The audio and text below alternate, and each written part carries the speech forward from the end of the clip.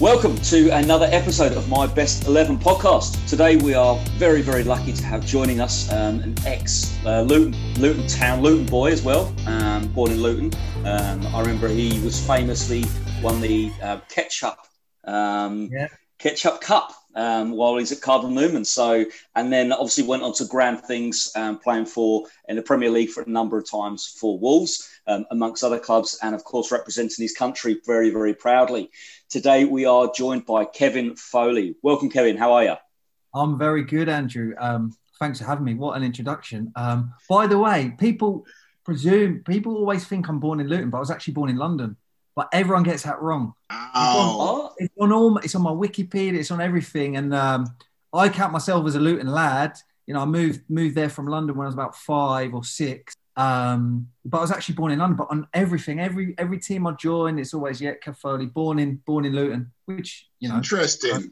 Whereabouts in London, Kev? Whereabouts? You'd have to ask my mum. The centre somewhere. Listen, so you come in now with that to knock Andrew back after he's done his research, and you can't even come up with a place where you're born. It was the Middlesex Hospital, Marv, right in the centre of London, I'm told. But it's not Andrew's fault because it's on everything. You look on everything. I was born in Luton, and I lived in Stepney, Bethnal Green till I was about 5, and then moved to Luton with my mum and my brother. And great. But yeah, and that Heinz Ketchup Cup thing, we played at Highbury when we were like 13, and that's one of our biggest achievements, Marv.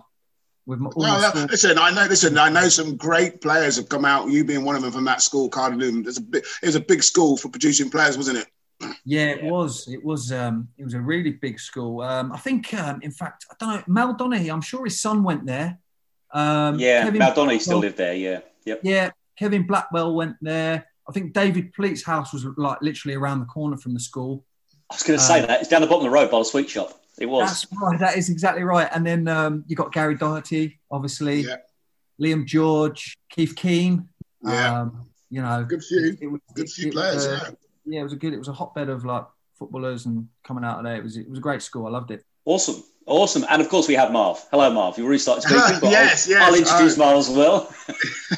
Yeah, I'm looking forward to this one. Andrew is the first one really with me like talking to another player from Luton, but on the other side, because I wasn't quite totally involved in the whole producing of Kev, but like I was a little bit part towards the back end of John Moore's like reign. So yeah, this is going to be a really interesting one. Excellent. So what we'll do is we'll get going and we'll start off with our formation, Kev. You can pick your formation, and obviously as we go through, you can explain why you chose that. Well, you know, I listened to a few podcasts recently, and obviously Graham Alexander, he was talking about, did he go with a 4-1-4-1 stroke 4-4-2? From what I remember, anyway. Yes, I think he did. Yes, he did. Yeah.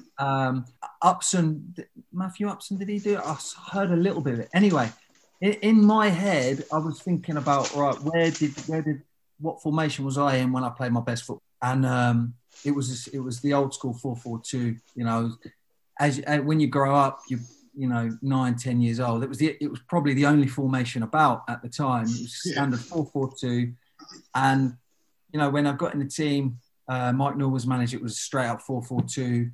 When I went and played for Wolves and played my best football, it was a straight up 4-4-2. Everyone knew their role. So I just thought I'd probably stick with that rather than get too creative. And, you know, I'd be able to fit the players that I wanted to fit in there quite nicely. So, yeah, I've gone for a 4-4-2 formation, bit old school, but you know, it done the trick. It's reliable. It'll come around again. And I mean, if it's not already, I mean, everyone will start using that again. I mean, exactly, Marv. You know, these. I heard on a few podcasts you've done. These things tend to sort of come round in a full circle, don't they? Yeah. And so that's the formation I'm going with. Excellent. So we'll jump straight in. Goalkeeper. Well, the goalie.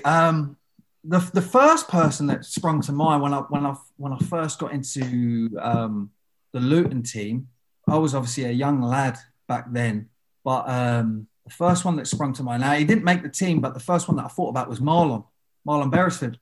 He was unbelievable. He was, and he seemed like he was about 50 years old at the time, me being young.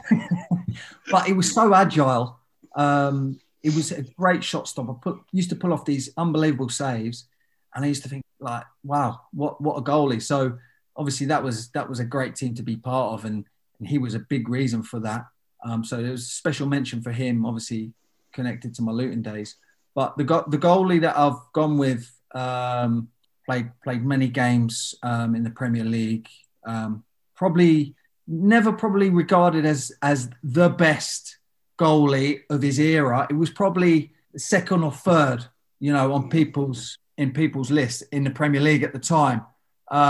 It was always that guy, and he played for Newcastle, played for Man City, played for Aston Villa. Did he play Blackburn? Blackburn. I don't know. I don't know who it is, because Andrew seems to might know who it is. Was he an international? He was an international, Marv. That's how Kev worked with him, I think. Yeah. He wasn't from Wolves, Marv. He wasn't from Wolves. International player. Not the tallest. As soon as you said not the tallest, I think I know. Yeah. So it's Shay Given. Yeah. Shay Given. Unbelievable technique in training. When I first got into the squad, there was a few players in the squad that I was a bit like in awe of, because I was come from Luton at the time, and he was one of them. And I thought, what a player he was. And up close in training, I remember he used to do like literally just a session, him and Robbie Keane. Robbie Keane would get like 50 footballs and be shooting at him. The ball would get zinged out to Robbie Keane, edge of the box, 2-touch, 1-touch control, 1-touch finish. And some days, Robbie Keane, a great finisher that he was, he just couldn't score past Shay. He was so good. Really good, distribution as well. Fantastic. Great talker. I was young at the time. There was a few of us young going in, and, anything you do a little block, a little tackle, he would commend you for it, and he'd give you confidence. So he was a really experienced player at the time, but someone that helped me settle into the squad when I first got into it.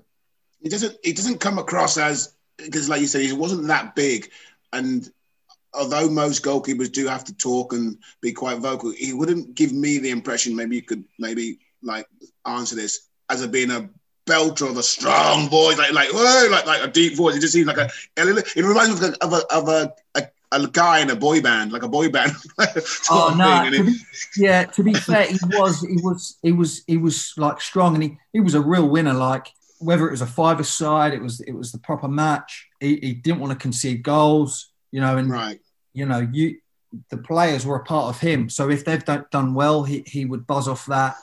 And he was just real good shot stopper, real good. Another guy actually that was great in my time was Dean Kiley. He come to Luton on loan for a stint, and I played with him internationally as well. He was fantastic. Another one. He was quite experienced at the time. Real great guy, funny as well. Real good guy to get on with. And there was another goalie, the last one that I'll mention, Wayne Hennessy, plays for Wales now. He's had a great career.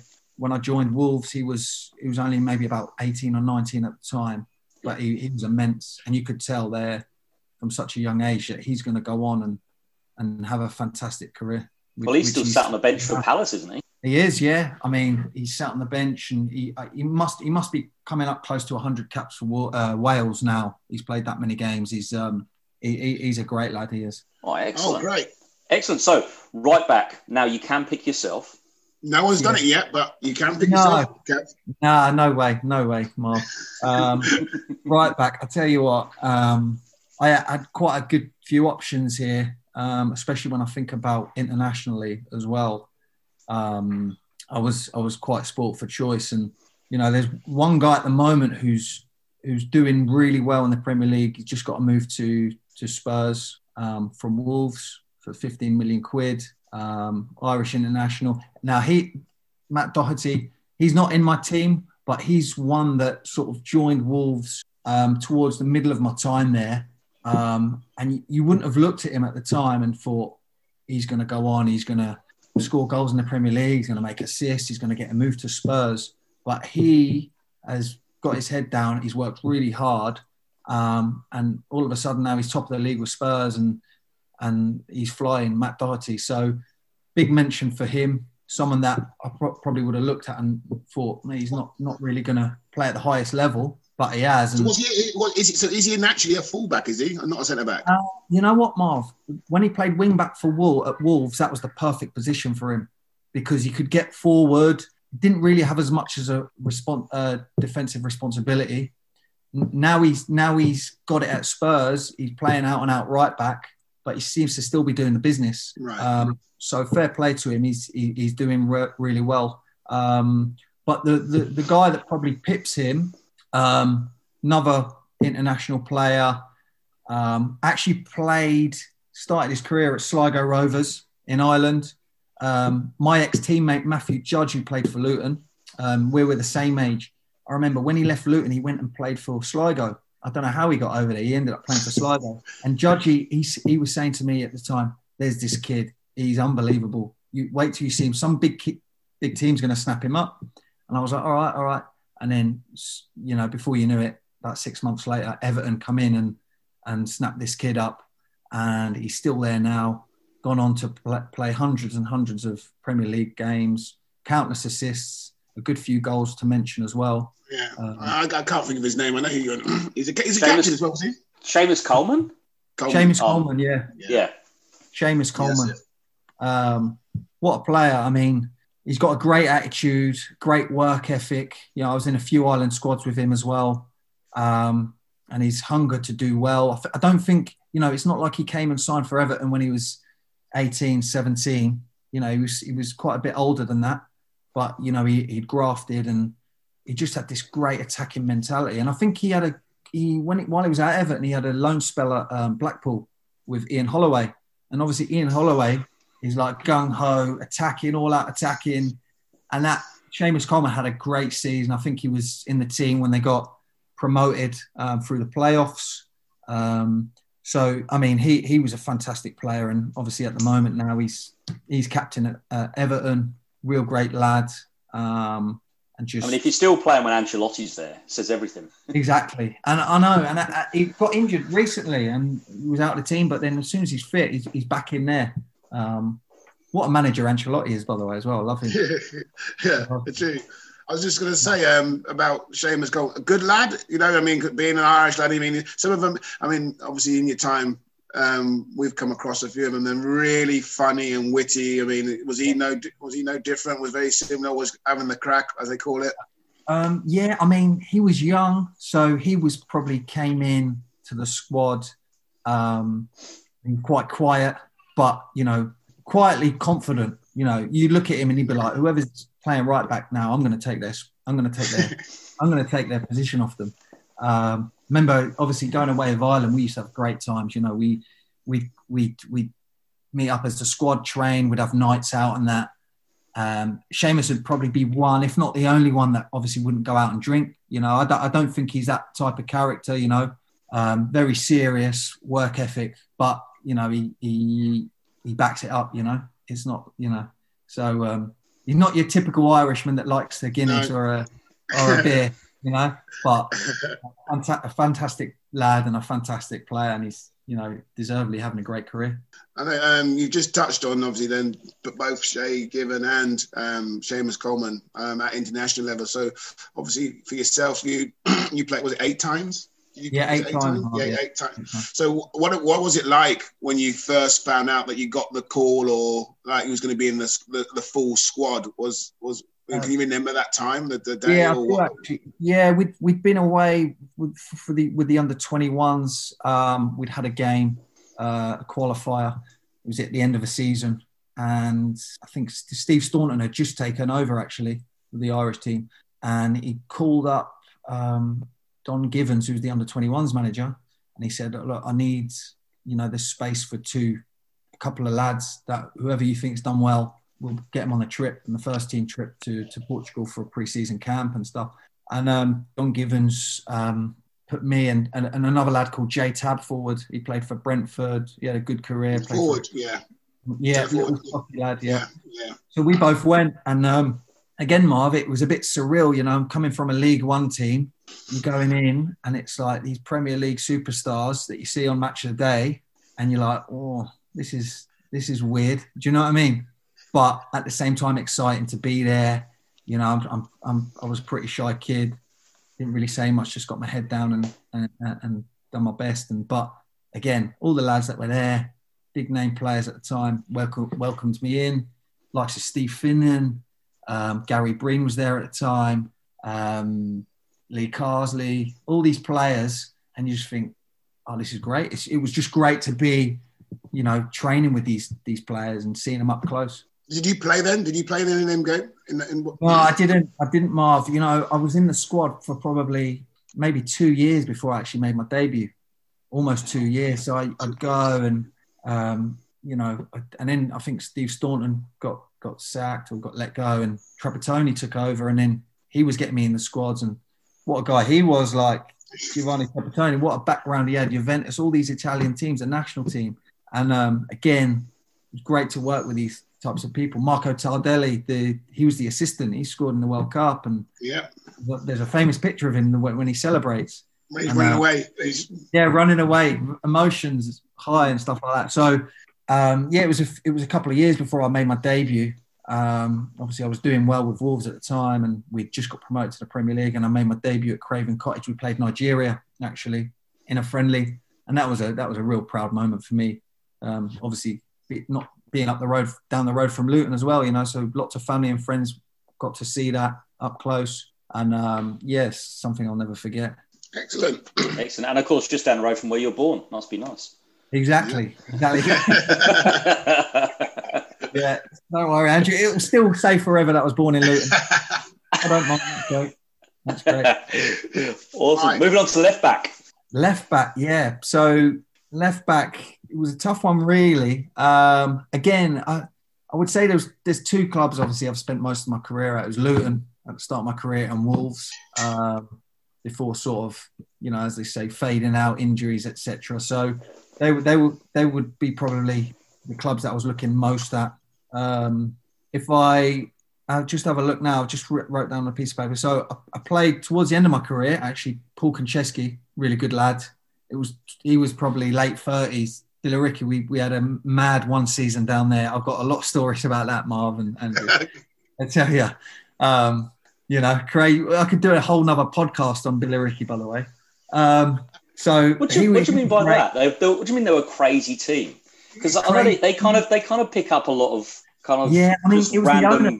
Yeah, it was the owner that was crazy. Glenn Tamplin. He was he got me. I was there. Jamie O'Hara was the link to get me there. I was sort of out of contract after Coventry, and I was thinking, because towards the end of I went to Charlton for 6 months and got by. It was a struggle though, injury wise, and then January went to Coventry, and it was a real tough time. You know, I was just trying to, you know what it's like, Marv, you try and get through training as best you can without even being exposed.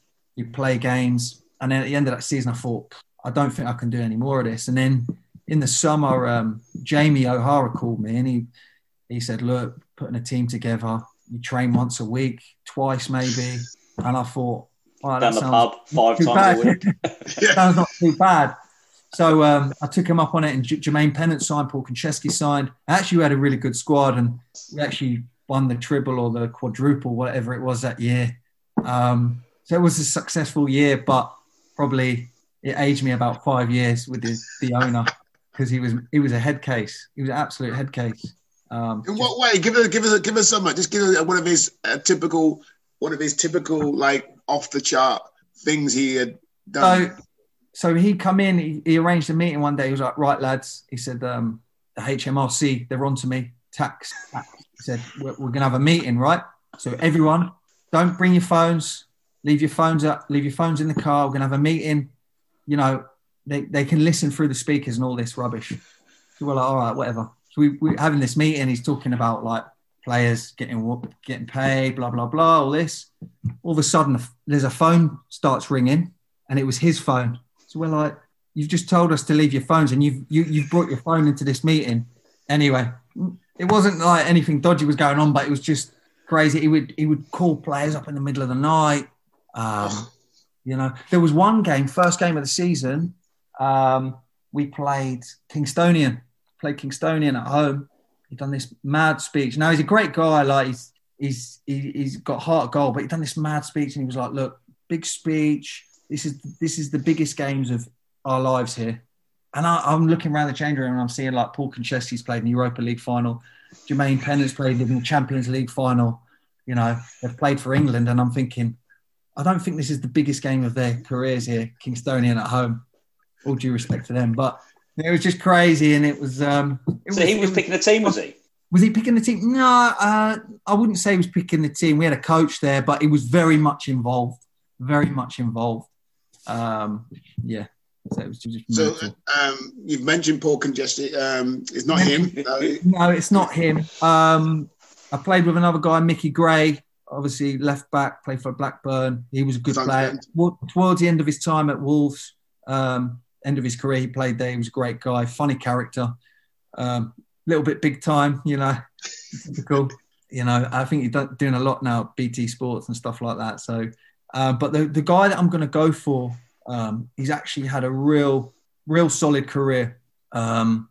He started off in the League of Ireland, signed for Wolves. He played for Burnley in the Premier League. He's played for Brighton.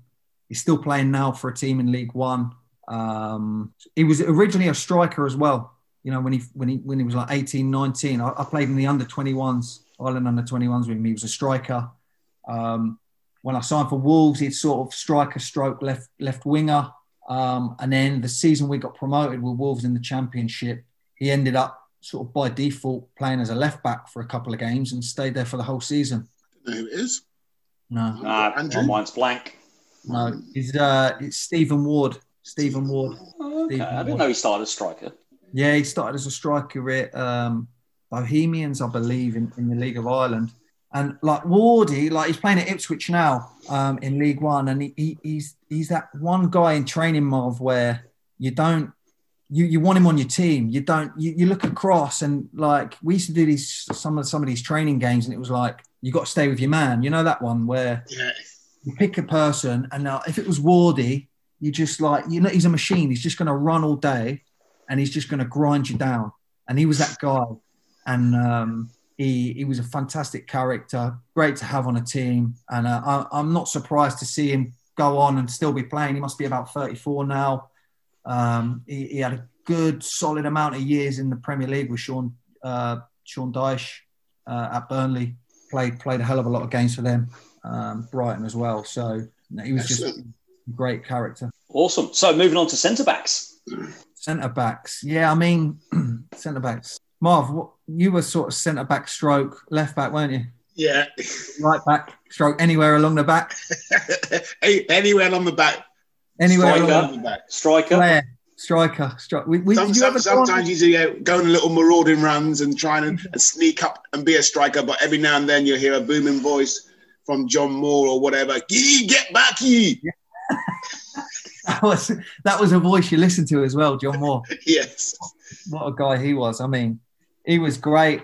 Was he the first team coach or manager when you were there? Because I know he was manager. He was reserve team coach when I first joined. There was a man called David Coates was the youth team coach when I first come in. Yeah. And he just got dropped down to the youth team from helping the first team. Yeah. And John was in reserves, yeah. But like you said, John's been there for age. I think John was there when it was founded, the club. Oh, yeah. He was part of the stadium. And the thing about John is like when I first done my scholarship, got in at 16 years of age, John was that guy that you wanted to impress. I don't know how you saw it, Marv, but he was disciplinarian, and he rarely would congratulate you on anything. So any small little thing you got, it was like brilliant. Like if John thinks I'm doing all right, then I must be doing quite good. Yeah. I used to love the way he was with people and getting the best out of people, and countless hours over in the volleys gym. Yeah. The away stand. That was great. Head tennis. And he was decent at it as well, wasn't he? Remember the old foot used to come across the net, and he was so competitive. The old foot, honestly, because you'd have this thing, right? Is your foot over the net? Is it not? He's coming up 15-year-old kids and giving them the 6 stud. Bang, have that. Give a stare. and you'd be like, oh, this ain't an old man. This guy's, he had his Puma Kings on, smash, have that. Get a pissing corner and all that. Yeah. Oh, it was great fun over there. And I still speak to a lot of the lads now about it, Marv, like in the Volleys gym. Andrew, have you seen it? Andrew? Yeah, I've seen it years ago. Yeah, and we used to go in there like in the morning. You'd get your jobs done. You'd clean the pros' boots, and before you go training, you try and get to the Volleys gym for 20 minutes, half an hour, quick head tennis, whatever. Then you'd come back, go training, put the nets up, get the nets down, do your jobs, have lunch, quick get into the Volleys gym for another bit of head tennis for half an hour before the afternoon session. Afternoon session finishes, or you might have had the afternoon session in the Volleys gym. Yeah. And then you start playing head tennis again. And before you know it, the caretaker's coming around trying to shut the lights off. But I think like I learned so much and improved my technique in the Volleys gym, because the ball would come off the alcove, it would come off the light switch, it would come off the hook sticking out of the wall. Yeah, that's right. You just have to adjust, and I absolutely loved it in there. Absolutely loved it. I think everyone did. Everyone did. I mean, I think all the players, like, I mean, even myself, that's where we were, like, slightly how Kev just said that, Andrew, like, before your jobs, in there. After the finished practice or after you finish your lunch, in there. Everyone, and this would be a queue, isn't there? These people use a queue and say, I'm on next. This would be fantastic. Absolutely. And it took no prisoners, did it? No. You get found out in there. Just quickly on that as well, there was one, you remember down Vauxhall, they've got these new cages, the Pro Zone, whatever it's called, the football cages. Well, we used to train down there every now and again. They had some AstroTurf left over. And obviously we had the old, in the Volleys gym, it was the old sand-based, flat, bald as anything. Yeah. You've played on it, Marv, you know what it's like. So John Moore was like, well, we've got all this stuff. So he said, the afternoon session, come with me, lads. We were like, what are we doing? We marched us all over to the Volleys gym without footballs, without equipment. And he started cutting up this AstroTurf. He was like, right, lads, this is the session. Roll this out and take that over to the skip down by where the clock was. You know where the clock still is, down the end by the boxes. And this, I'm telling you, they were like moving dead bodies out. You'd roll these bits of AstroTurf, and it was so heavy. We were there for hours and hours. But then we got this new AstroTurf laid, and it was like Christmas again. New AstroTurf in the Volleys gym. It was great. Sorry, Andrew, I'm losing. Centre halves. One of the centre halves now, Kev. Yes, go on. Sorry. Centre halves. No, this is good. It's what one people want to hear, I think. Yeah, it's stories. It's good. It's good information. That's what they want to hear. You're right, Andrew. Centre halves. Go straight to it. This player, I played with him at Wolves. He originally started off at Cambridge United. I think he had about 140, 150 matches there. He's about 10 years older than me, so he'd be about 45, 46 now. He had a good stint at Sunderland with Mick McCarthy when he was a manager. And then he had another good stint when Mick McCarthy was the manager at Wolves. He's about 6'1", one of the best players in the air I've ever played with. Really? For his height. So dominant. You look at him and you think, he looks pretty strong. He doesn't look overpowering. He doesn't look, like he could leap but he was so strong. It had such. You got it, Andrew? Is it Paul Butler? No, I never played with him. I went to his at Cambridge. Right. I was going to say Kenny Cunningham, but I don't think it is. No, I didn't play with him either. I don't know if surely you've heard of him. Jody Craddock. Yes, oh, wow. Yeah. Yes. Jody Craddock. Yes. He was one of them players where, and I love playing next to him as a right back, because he would get the ball and he's just going to give it to you. He's not going to look up for that special ball or that clip ball or trying to find the number 10 or whatever. If he sees you, he's going to fire it into you. And that's what I loved about him. It was just you knew what he was going to do. He was dominant in the air. He wasn't loud. He was just a real quiet leader. And it's funny because when I first got to Wolves, he was just being sent out on loan to Stoke, and I thought, okay, I've heard he's a good player, but he's going on loan to Stoke. I think he was about 31, 32 at the time. And then he was recalled after a month or two by Mick McCarthy, and then he played for the next 3-4 years, a couple of years in the Championship and a couple of years in the Premier League at the age of 34, 35, and he was great. I mean, the Wolves fans, they had a song about him. There's only one Jody Craddock. He used to be, but now he's all right, walking in a Craddock Wonderland. You know the word that goes. And it's a famous song with the Wolves fans because he was sent away because apparently he wasn't good enough. And 2 months later, he come back and he was a machine. So whatever machine Stoke have got. Pardon? Whatever machine Stoke have got. Yeah, exactly. Yeah, exactly. So yeah, he's my first centre half, and then my other centre half, again, sport for choice. I played with other players. Special mention, Chris Coyne at Luton. He was great for me because I played next to him. He was a right-sided centre half, and Coyne would tell you he wasn't the quickest, so he always wanted me covering him, which I didn't mind, which was great. But you know, he was so dominant in the air. And one of the first things I always saw in like professional football, he was like, when he goes up for a header, I got to get round him. And there was a couple of times early on when I got in the, and I didn't get round him. He won the header, but he'd have a go at me and he would hammer me. If I lose that header and the winger gets in, it's your fault and you make me look bad. So I learned a lot off Coyne. Great technician, left foot, right foot. I'm sure if he had a little bit more pace to his game, he would have played, you know, at the highest level because he come through the West Ham youth system with the likes of Rio Ferdinand and guys like that. So he was great. Another really good centre back that I played with, obviously Curtis. Grew up with him, Curtis Davis. Fantastic! What a career he's gone on to have. Unbelievable, you know. And to think that when he was, he had nowhere to go when he left school. I think he wrote to every league club, and I think only 2 responded. And I think one of them was obviously John Moore, Luton. Come in, had a trial. And had the game of his life at Walsall away. We were like 16 years old, and he's dominant in the air. He was chopping people inside out, and then I think he put one in to the stanchion with his left foot, and then literally signed him on the Monday, and the rest is history. And you know, it just tells you everything you need to know about him. And one more guy that I played with at Luton, fantastic, Marcus Heikkinen. Yeah. What a player he was! Like played centre midfield, played centre back, so calm on the ball. He's an international as well, wasn't he? As well at the time. Played loads of games for Finland. Yeah. Played loads of games for Rapid Vienna when he left Luton. Europa League, Champions League. What a guy! Like real, most calmest guy on the football pitch. Didn't look like a footballer. Looked a bit like a farmer. Looked like a farmer.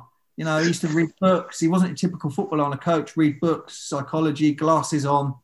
But great guy, great footballer. But the one that I'm going to stick in there, this guy's played for Everton. He's played for Man City. Most notably, he's played a bit for Aston Villa. Obviously, played for Republic of Ireland. Real dominant centre half. When he gets going, when he gets running, he's like a steam train, and he's so fast. To look at him, you wouldn't think, you know, but really good on the ball as well. I don't know. I'm gone. I mean, I'm used to this today. Andrew? Republic of Ireland. I'm trying to think. Oh, I got it. Dunn. Yeah. Richard Dunn. I totally forgot he went to Man City. Richard Dunn. Richard Dunn. Yeah, it just came to me. I was thinking, and then Man City. It came to me. Yeah. Richard Dunn, fantastic. What a player. There's one game that sticks out in my mind. I was on the bench. We played Russia away. And I'm sure it'd be on YouTube or something, just the clips. Like, he ends up, like, smashing. He single-handedly won the game. I think we draw? I can't remember. We needed a point anyway, at least. And he single-handedly got us through that game. He smashed people. He ends up headbutting, like, the athletics track around the outside. Tackles, smashes it, gets up, blood everywhere, plays on. It was just one of them games. You know the Terry Butcher one? Yeah. Yeah. That was Ireland's version of Terry Butcher. Richard Dunn that day. Incredible. Really good on the ball. Not the loudest. You look at him, you think he's a real loud guy. Real like a quiet leader, lead by example. Never trained. When we used to go on international duty, never trained. He would just like sit on the sideline, you know, just watching it. And then he'd train on the Friday. And then he'd be the best player on the Saturday. You know, it's like, no, I don't train, not today. And it was like a Paul McGrath situation, I think. It was ridiculous. And he could drink as well. So I heard that. I've heard they could drink, yeah. Maybe that's why he didn't train, because you'd come out, right? And obviously a lot of us, we used to go out a lot with them, but like he was like to the extreme, and you'd come out and you'd look over on the bench on the side of the training pitch and you just see Dunny's eyes just glazed over, hat on. We're like, right, yeah. He'll be all right on Saturday though. Couple of Baroccas, he'll be fine. Yeah, exactly. But no, what a fantastic player.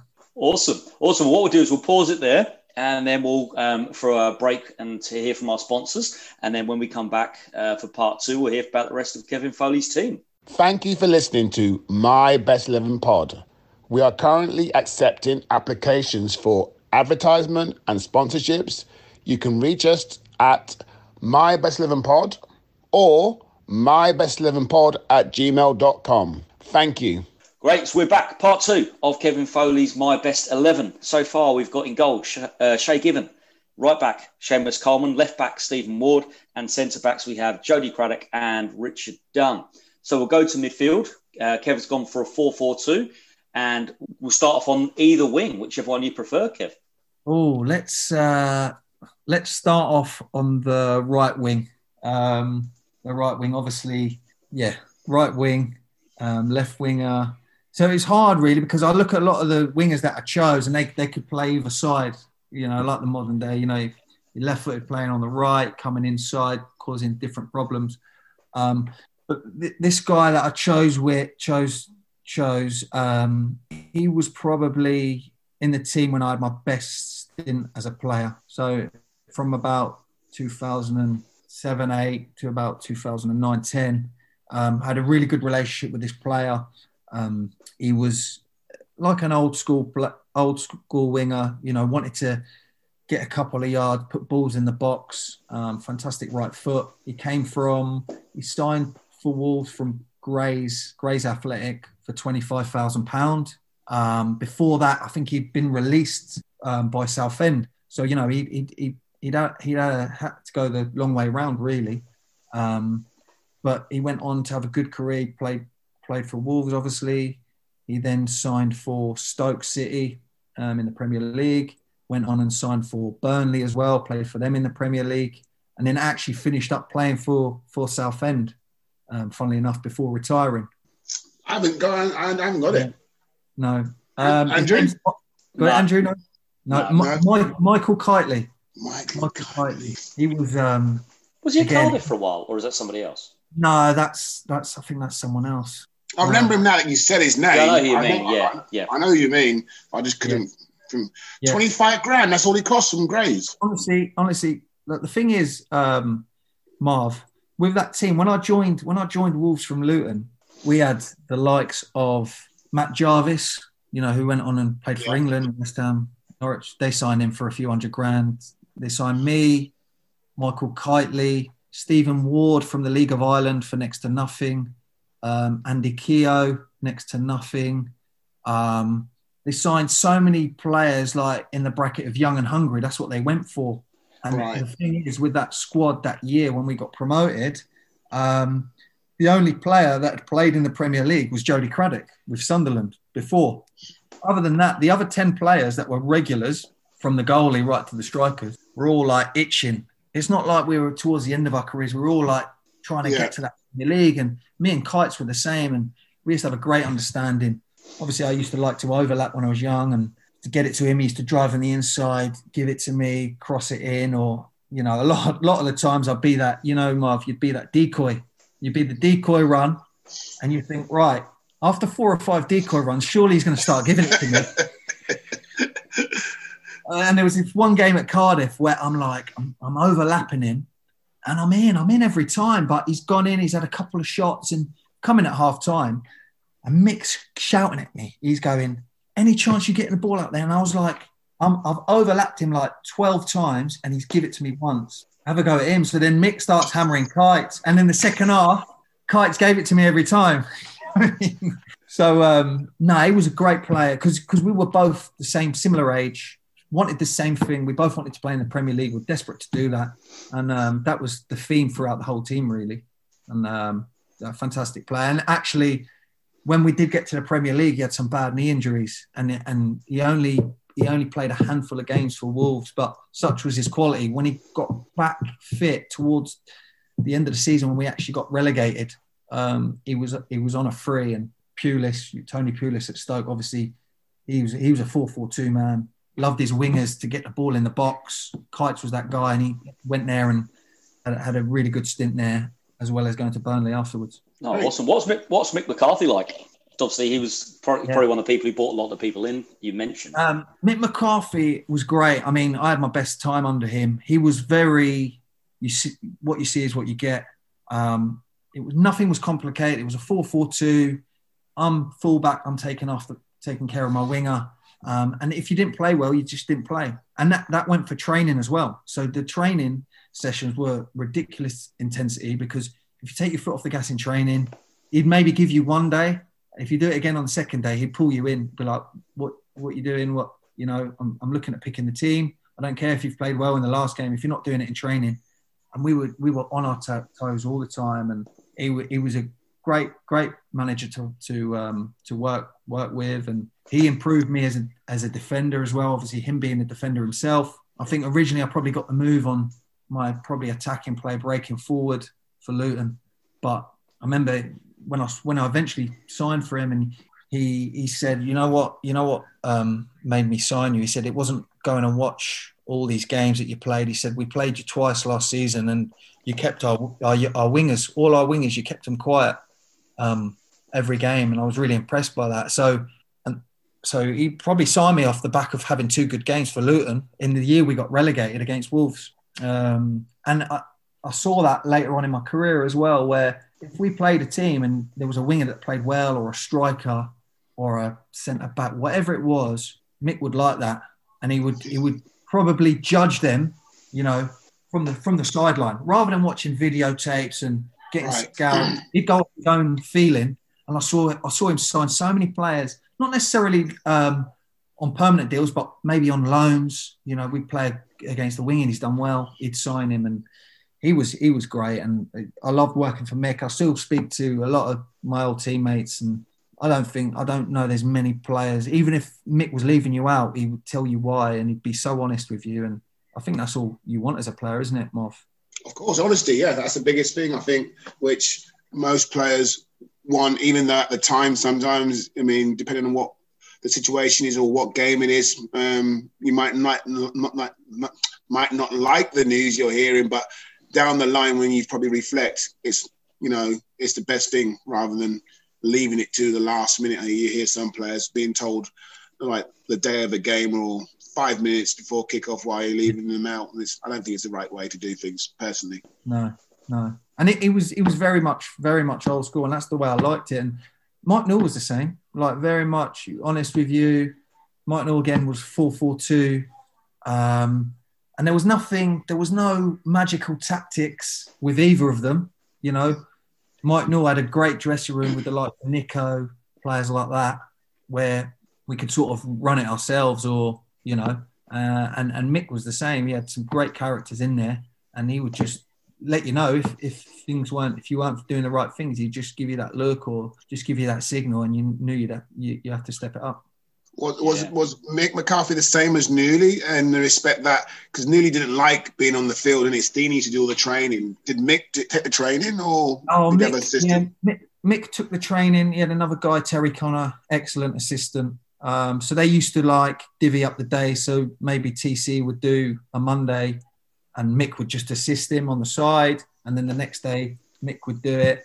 But it was funny, because nowadays, obviously on a Monday, you've got your warm down days and all this sports science and all this, you don't do anything. I tell you what, Marv, if we won on this weekend, we come in the Monday, it was all great.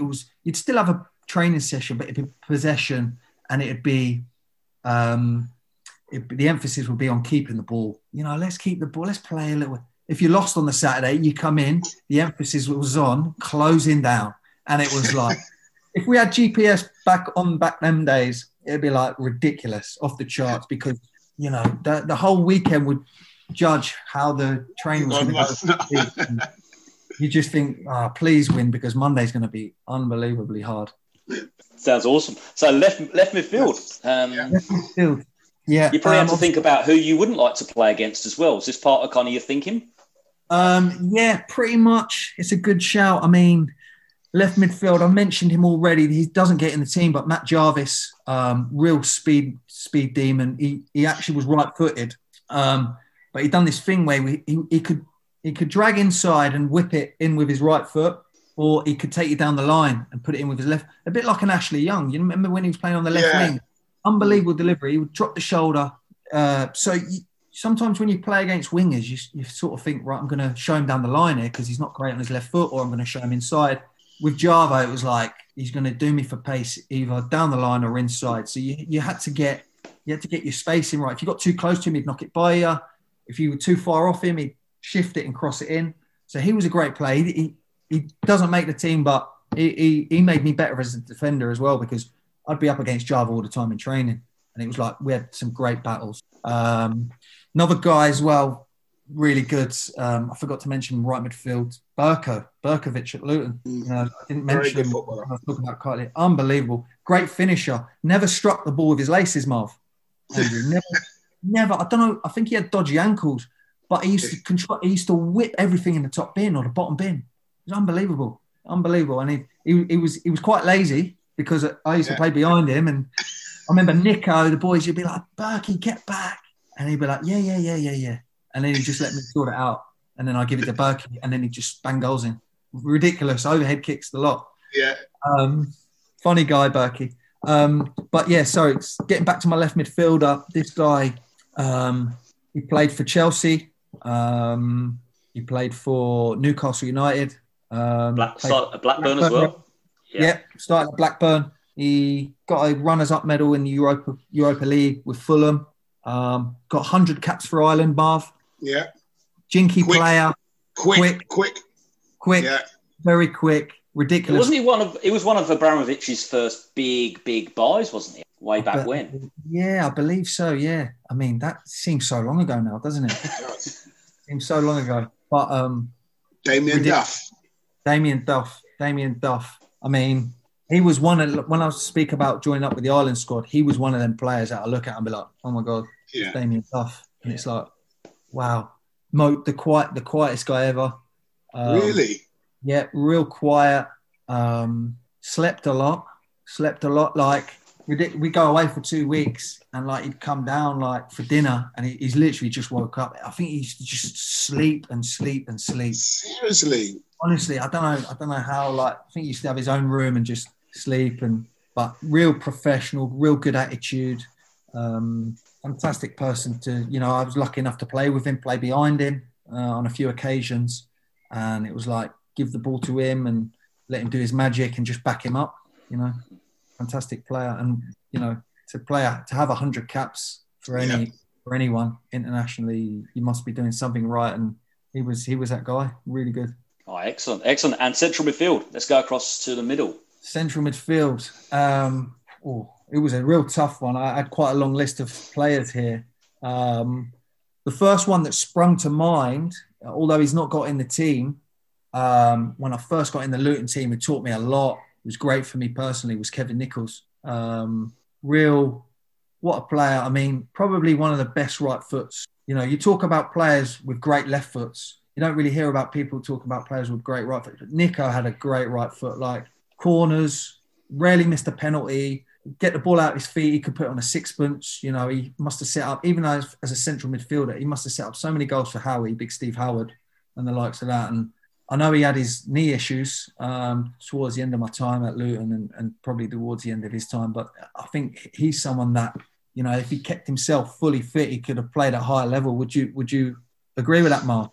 Oh, 100%. I mean, we got him from, he come from, where did he come? Was it Wigan? He come from Wigan. Yeah, Wigan. But like, and the biggest compliment I can pay Kev is that from day one is like, he played like, for me, like he was like a better player than what we were for him, to say that. So he should have been at a high level because he used to wrap the ball in, really fizz it in, really firm and sharp. And that's how I like the ball being passed. And he gave me that introduction to first team football, the likes of him, Chris Coyne, Steve Howard. And I was really appreciative of him for that. So no, definitely a special mention for Nico in terms of the Luton team. But the player I'm going to go for is probably a similar player to Nico, actually. I played with at Wolves. He played for Wolves. Before that, he was a player at Stoke. Played in the Premier League with Wolves. He went on and played for QPR for 2 or 3 seasons. He played in the Premier League with them. After that, I don't know where he went after that. I think he might have gone to Bradford City, Bolton for a little while as well. Captain of Wolves. I was there. Captain of Wolves. Captain? Yeah, he was Wolves captain. Oh. English. Oh. You got it, Andrew? No, I was going to say Kevin Kilban. No. Carl Henry. Carl Henry. Shoot, yes. Carl Henry.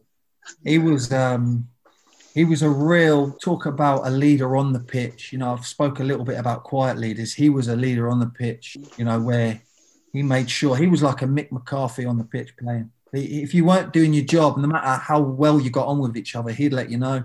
And he was great for me. If I was too far off my winger, he'd let me know. If he goes to close someone down and I'm not backing him up, he'd turn around, he'd hammer me. Again, we'd hammer each other, but in a good way. He was your typical, you know, he would be a holding midfield player, but actually he had a lot more to his game. And I know towards the end of his time at Wolves, fans either loved him or hated him. You know, they used to say he was quite negative, played the ball sideways, played the ball backwards, didn't do a lot.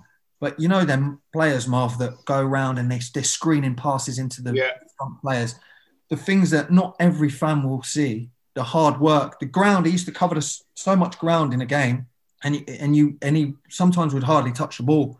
But you know he's just making it hard for the opposition. And he was a fantastic player and really good technician as well. Went on to play for QPR, played with some great players at QPR. You know, under Harry Redknapp when they signed all these players, and probably quite an underrated player, I feel, and someone I still speak to quite a lot. Oh, awesome! And who's your other central midfielder then to play alongside that? If Carl Henry was he a bit more of a sergeant in the middle? He was definitely a sergeant. So you gone for Flair on the other side? No, I haven't actually. Probably another sergeant. Typical defender. All these defenders have gone for these 2 sergeants, whereas all the attackers have gone, I want to score. I've got my 2 midfielders are like sergeants and my wingers are like Duff, Kitely. They just get forward. Obviously, my fullbacks will get forward as well. But this other player, I mean, I'm probably being a bit cheeky because I didn't play that many games with him. But you played with him, though. You've played with him. That's all that matters. I've played with him. I've played with him handful of times. Matty Upson claimed that he played for Luton, and that was for 1 minute as a sub. Is that all he played for? Luton? 1 minute. Wow. 1 minute. Wow. But speaking of subs, Marv, you know something I found out the other day, and I knew we spoke about this recently, was when I made my debut for Luton against Woking in the LDV Vans Trophy 2002. My debut, you came on for me in my debut.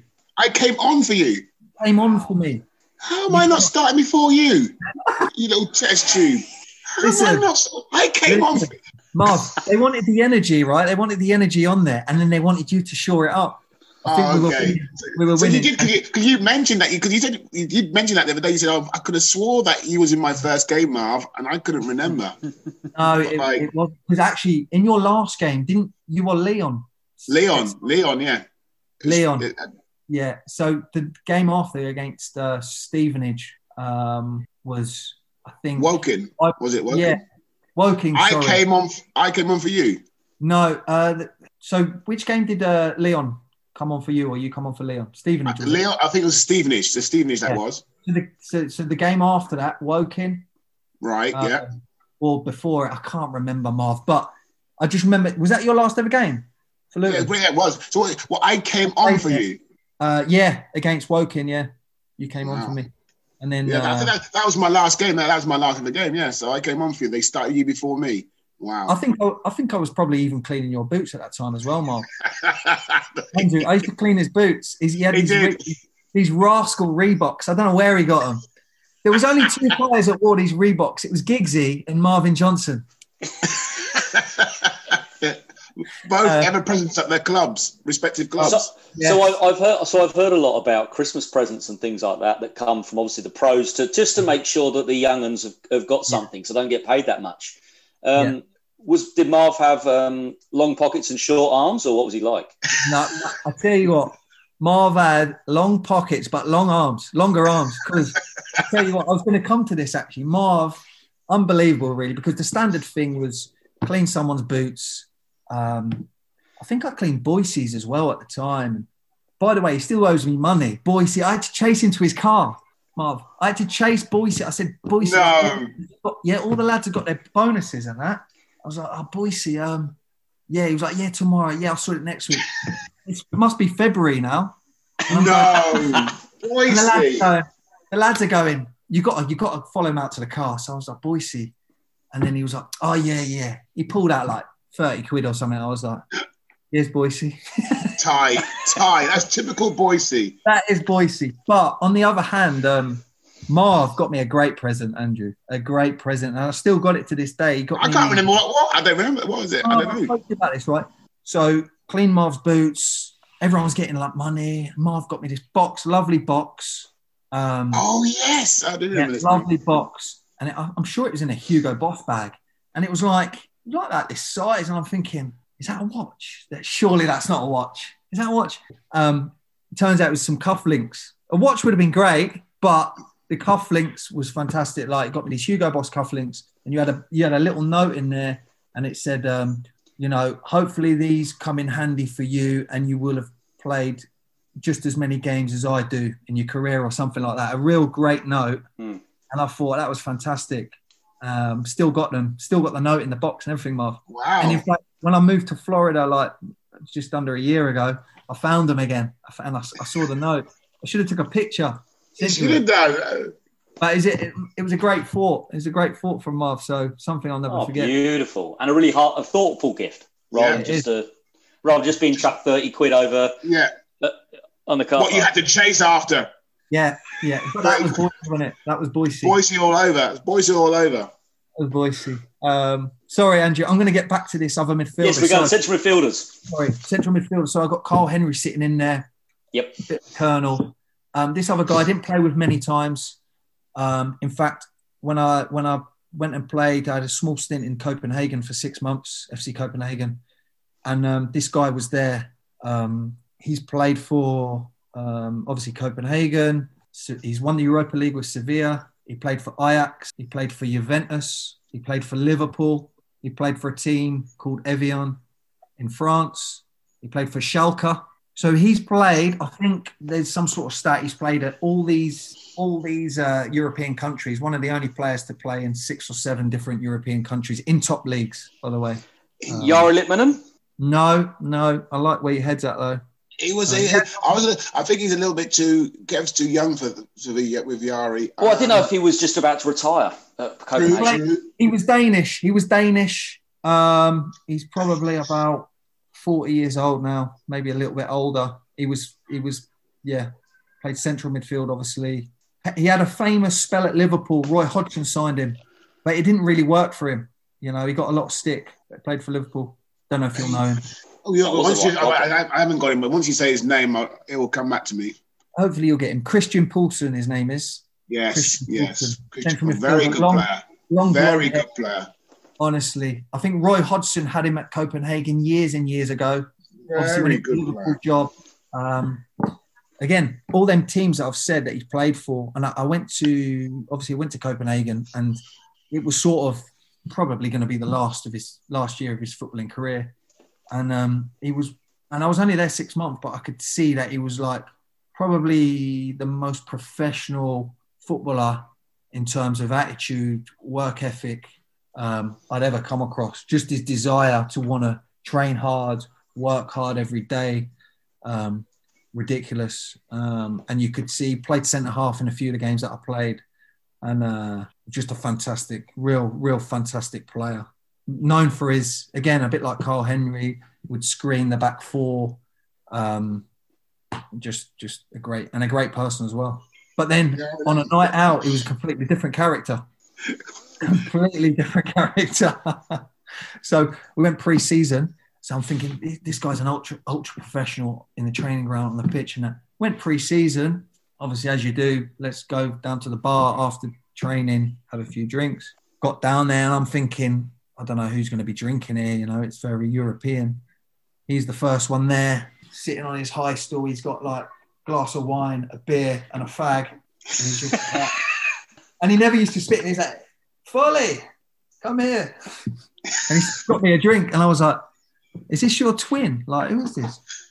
He's like, so I thought it's good. You can be that professional, but then obviously have downtime as well. You know, Christian Bolt. I remember the name. Definitely, I remember him. I remember the player.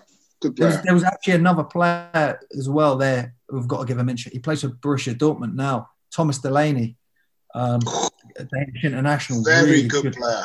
Marv, he was there, really, was he? Was he there then? He was there. When I got there, he was there.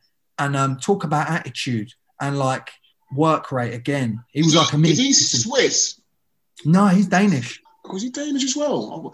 Yeah. Delaney. I know Delaney who you're about, the midfielder, dark hair. Yeah, dark hair. Really good player. He signed for good player. A German club, and then he went to Borussia Dortmund again for about 15 mil. Good players. There were some good players at the club when I was there at that time. Great players. So moving on to strikers, the business end. Yeah, strikers. The big where they get the big money. Yeah, it is. So they say. I mean, I heard Graham Alexander talking about his time as a manager now and saying, is it true that's where all the money goes? And he was like, yeah, it's true. It's true. We little fullbacks, especially a right back, probably gets paid the least, you know, because there's not that many left footers, you know. You can spend a little bit of money, but a right back, you know, whatever, let him just do a job there. But yeah, strikers, where the money's at. Yeah, I had obviously played with a lot of very good strikers. When I first got in the Luton team, Steve Howard, you know, he used to give me an earful every game. If I didn't put it on his head, then he'd absolutely hammer me, and I'd be like, I'm thinking sometimes, Howie, you can move around in the box, you know, try and get me into yourself. You know, if it's like 1 foot over him, he's screaming at me, and I'm like, but it put me under pressure that I needed to put it on his head. Gary McSheffrey came, he had a great stint there. Rowan Vine, workhorse, played really well. But the first striker I'm going to put in, he started his career at Man United in the youth team, went on and signed for Plymouth Argyle, banged goals in there for Ian Holloway before signing for Wolverhampton Wanderers 6 months after I got there. Unfortunately for him, you know, injury cut short his career. You know, he sort of fizzled out, but he was a real strong player. Sometimes you'd look at him and you'd think he looks a bit overweight, but he was so powerful. You back to goal, he was great. You put it over the top, he was great. Finish, no backlift. He was a big part. I can't think of his name. I can see him. I can see his face. Double barrel surname. Yeah. Double barrel. Sylvan. Yeah, that's the one. Yeah, that's it. Sylvan, I can't even say his name properly. I only know because I lived down in West Country for a while. Evans Blake? Sylvan Blake. Yeah. Yep. Probably one of my best mates in football. I still speak to him a lot. Absolutely fantastic player. Again, like, so driven. Used to argue all the time on the pitch with him, me and him, you know. Like Howie, you know, if I didn't give the ball right to his feet, he'd give me this look. I'd give him this look. Remember, there was one game at Palace away. You know, I'm thinking he's a lazy so-and-so. He's hammering me for not. We're just bickering at each other this whole game. And their players are going, you two need to calm down. And we're like, nah, I'm not having it. And he's like going, I'm not having it. But he demanded a lot. And the season I went to Wolves in that summer, we were probably struggling for goals a little bit, and then we signed 2 players in January. One was Dave Edwards, actually, from Luton. Oh yeah, who I'd been with for pre-season at Luton. Great player, scored some great goals. And the other was Sylvan. And Sylvan had scored probably about 12 or 13, 14 goals for Plymouth in a struggling Plymouth side. Come to us and just carried on banging goals. Got top goal scorer that season. The next season, you know, the season we won the league, he again scored about 25, 26 goals. What a fantastic player. great person, great in the air as well. Just all round, one of the hardest shots I've seen. You know, them players, Marv, that they don't need a lot of backlift. It'll just a snapshot and it's in. Snapshot. Yeah. And he had that left and right foot. Did he go anywhere after Wolves? Anywhere? I mean, I'll tell you what happened, Marv. It's mad really because me and him got similar injuries. I had to have surgery on my ankle, and then 2 years later he had surgery, and he fizzled out. Probably a little bit like me, really, as well. And I knew exactly what he was going through. And he was literally on the brink. Wolves were in the Championship. He was still banging goals in. Dean Saunders was the manager at the time, and we played Birmingham away. He scored 2 goals, and there was about 10 minutes to go, and he got smashed, unfortunately, broke his ankle. And he was literally, the week before, I think he was going to go and move to Hull, who were in the Premier League, for like £1 million or £2 million, even though his contract was up. But yeah, that leaves me with one player left. And this player, I've probably got to say, is the best player I've played with. Best player I've played with, Marv. Played with a lot of clubs. You know, I'll name some clubs you might not remember, but Inter Milan, played for Leeds United, Celtic. I know Andrew's got it. Played for Wolves. Started his career at Wolves. Marv, come on. Oh yeah. Finished at LA Galaxy. Yeah. Is the one and only Robbie Keane. Robbie Keane. Talk about players being on a different wavelength. When I first joined up with the Ireland squad, it was him and Damien Duff. It was like in games, you know, you'd have these mini 7-a-side matches. They'd be playing 1 and 2 touch round players. Ridiculous. There'll be overs, there'll be dummies, there'll be jacks in it. Just unbelievable. And again, not lightning fast, but in his head, 2 yards and he was gone. His movement was ridiculous. Best finisher I've seen. Used to do these training sessions, like I said earlier, with Shay Given, zinging it out to him edge of the box. Everything was a side foot finish. Nothing was laces. Bang in the corner every time. You know, what a guy. Like, unbelievable career. Internationally, played 146 games, scored 68 goals for Ireland. Just fantastic. And a great person to have in a team. Talk about getting lads together, you know, whether it's a night out or, you know, getting you up for a match or anything like that, training. He was a winner. And, you know, just a fantastic player. He went to Inter Milan young as well, didn't he? Really he did. Young. He went, I think he went from Wolves to Coventry. Yeah. And then from Coventry, they signed him for, what, I don't know if it was 6 million or something back then. I don't think he spent long over there. No. Came back to Leeds. Obviously, Spurs, Liverpool, Celtic, LA Galaxy. He played like, I think well over 100 games LA Galaxy. Scored nearly 100 goals. Excellent player. Yeah, wonderful player. Yeah. Wonderful. Great player. Great finisher. And it's so much energy. I mean, like, and it's one of them ones where on the field, and not only that, he had the skill to back it up. You know, he could dribble. Do you know what I mean? Yeah, could dribble. He was conniving as well. Is he the one that scored the goal where the goalie drops it and he runs around him? I think he runs around him. But he was like that. He was always like looking, what can I do? Who can I knock it out of his hand? Yeah. Like, I'm sneak up to this defender. And it was the same in training. Like, unbelievable. He's one of those annoying players, yeah, you're right, he's not a niggler maliciously, he's just a niggler. He's always there. He's always on his front feet. Yeah. Yeah. I mean, he played for Villa at the time. We played for Wolves against Villa in the Prem, and he come and scored 2 unbelievable goals against Wolves. And obviously that was his original club when he moved to England, and he didn't celebrate, but I'm just thinking you know, you so-and-so like just killed us, end up getting us relegated. Obviously a lot more happened after that, but yeah, he was a fantastic player. Excellent. So that is your best 11 players. You've mentioned a few managers along the way. So which manager would you think have the guile to manage this 11 you've just picked? I think, you know, there's only one manager really for me, and that's Mick McCarthy. Just based on the way he was, you know, he didn't complicate things, didn't, you know, tactics. It wasn't all about it was more, if you're not doing the business, you're not going to play. And everyone was kept honest by that. And if you didn't do it, no matter how big a name you were, Mick signed a lot of players for like big money, and a lot of them just failed or couldn't handle it, because Mick, whether he signed you for 25 grand, like I said about Michael Kiteley, or £6 million, if you don't do it, he's not just going to stick with you because you're a £6 million player. He's going to play the guy from the youth team or whatever. So everyone got a fair shot with Mick, and it was a fresh start every season.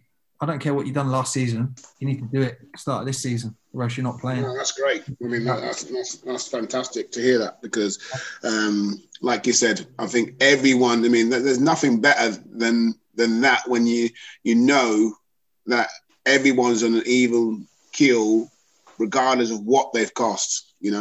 Yeah. Where is he these days? I know he left Ipswich a while ago. Ipswich, and I actually signed for Ipswich for 6 months towards the end of my career. Again, he was the exact same there, and he had a really average Ipswich squad with probably the lowest budget, one of the lowest budgets in the Championship. Consistently finished in the playoffs or just outside every year. As soon as he left, they got relegated, which wasn't a surprise. But Mike Newell as well was another one that I really enjoyed working under. He obviously gave me my first real opportunity. My son's just come in the room.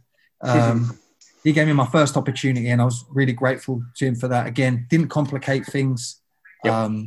Just wanted you to go out and play, and would just always just try and pick the best 11 players, and that was it. Awesome. So just to finish off, Miles, I think Miles' battery's died. He's jumped off for a second. Do you know what? It's me waffling on. Absolutely waffling on. All good. I'll see if he's just ringing now. Hold on a second. Get him on the loud. Hello, Marv. How are you? He's fine. Marv. No, he's not there. Hello, I can hear you. Fine, innit? Hello, Marv. Just about. Yeah, I can hear you. Tell him it's a club fine. No, his internet must be dodgy. I can't hear you, Marv. No. So I'll finish off the interview. So the last question we always like to ask is, because we've got so many Luton fans who do jump on here, and we always like to ask a question. What would you say is your favourite Luton game you've ever played in or been a part of? Oh man, what a question! Favourite Luton game? Wow, that is number. I've got so many. But You got to pick one. Yeah, the one that stands out has got to be when we played Liverpool at home, and we lost 5-3. They were the reigning European Champions League champions. Yep. Marv's calling me now. Look. Oh, there you go. Shall I pick it up? You can pick it up. Yeah. Go for it. Marv. That's a fine, by the way. What? That's a fine. What's a fine? Your battery ran out. No, like you two faces froze on the screen. Oh, never mind. No, it's all right. Andrew was just asking me who my favourite. What was it? Most memorable. Your most memorable Luton game you ever played in? Yeah, it was. So you just all right. Is that how we're going to carry on? Nah, Marv. Listen, you're still in on it. But to answer the question, it was Liverpool. Marv, do you remember when we lost to Liverpool 5-3? Yeah.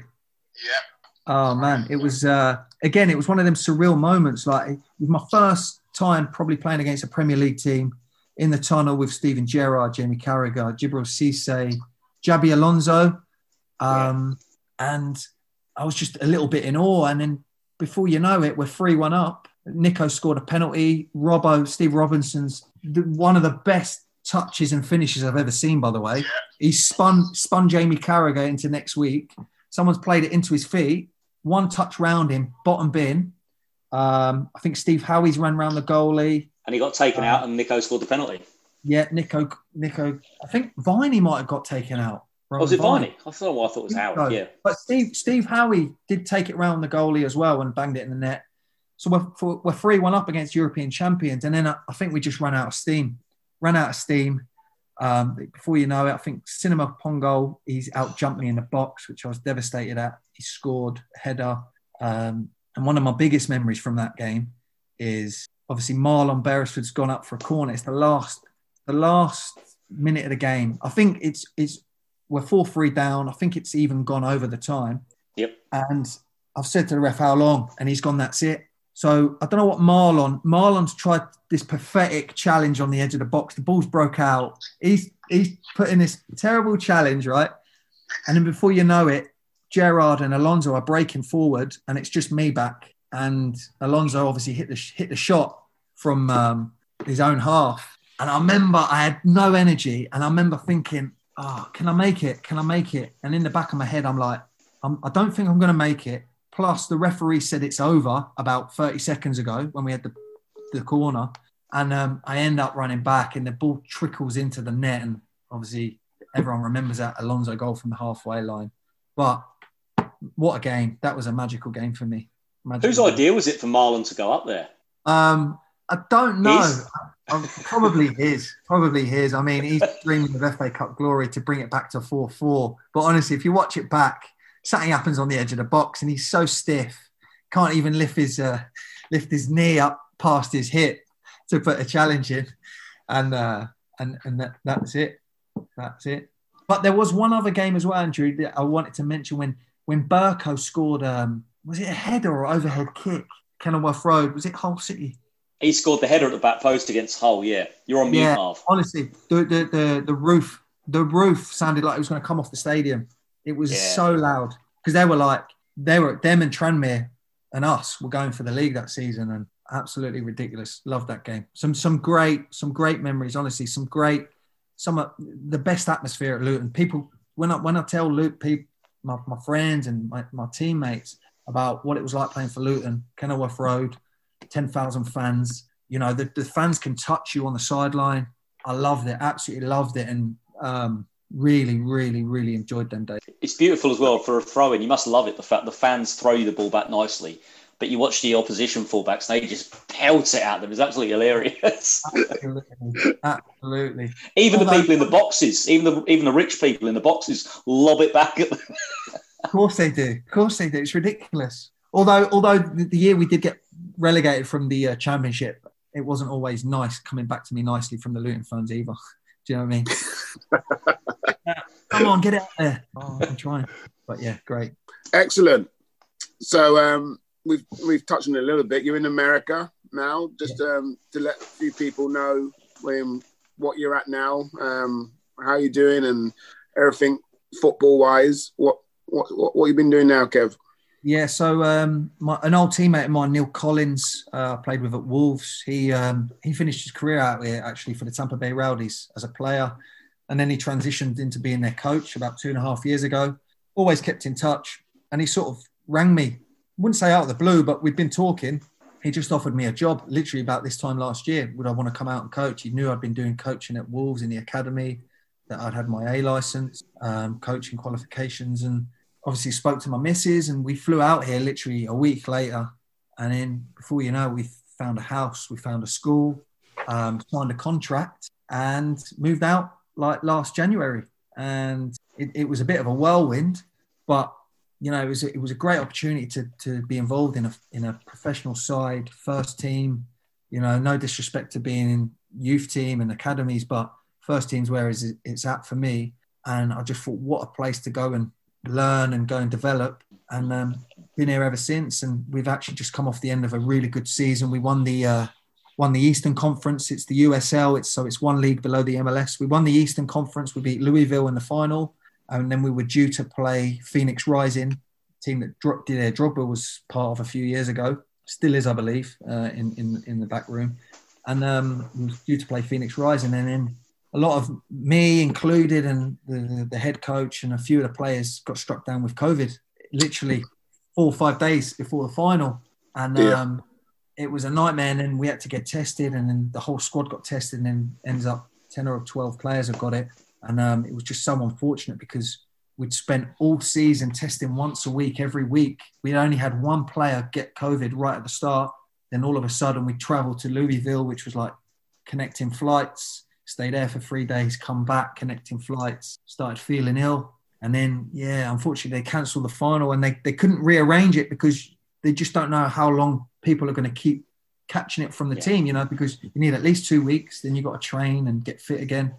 And it just wasn't going to happen. So in the end, we just had to settle for winning the Eastern Conference. But really enjoyed it. A great introduction for my first year in coaching.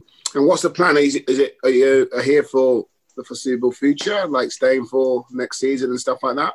Yeah, I've got another year's contract at the moment. And obviously, looking forward to going again. I think the season might be a little bit delayed next year. Normally it starts in March, but I think it might be back to April or May because of the COVID.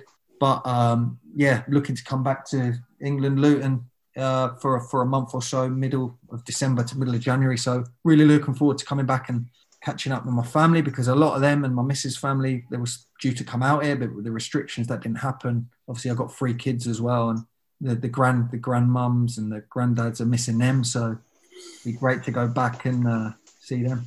Fantastic.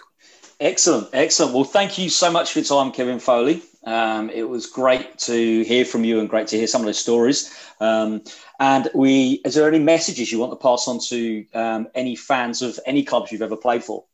I suppose the Luton fans, really. Just I know they've been through, a hell of a roller coaster the last 10, 15 years, haven't they? And just it's great to see them back in the Championship and doing so well again, getting the results. Obviously, Nathan Jones left and now he's back again. Who would have saw that coming, eh? The way he left and the way he comes back, and he comes back as if he's never been away. And it's great to see someone like Mick Harford still involved as well. But yeah, just to the fans who again, I remember obviously living up in the Midlands and looking at the local paper, and Luton are going to play Tamworth. No disrespect to Tamworth, but you think, how did that happen in the conference? And it was tough to get out of, but Luton fans stuck by it thick and thin, and just great to see them back in the Championship. Just unfortunate for them not to be able to be in the ground, but hopefully it'll be sooner rather than later. Excellent. Definitely. Thanks, Kev. Thank you so much for your time. And that was Kevin Foley's My Best 11. Thanks for listening. If you haven't already, you can subscribe at My Best 11 Pod and leave us a 5-star rating. You can find us on Twitter and Instagram at My Best 11 Pod. Email mybest11pod@gmail.com.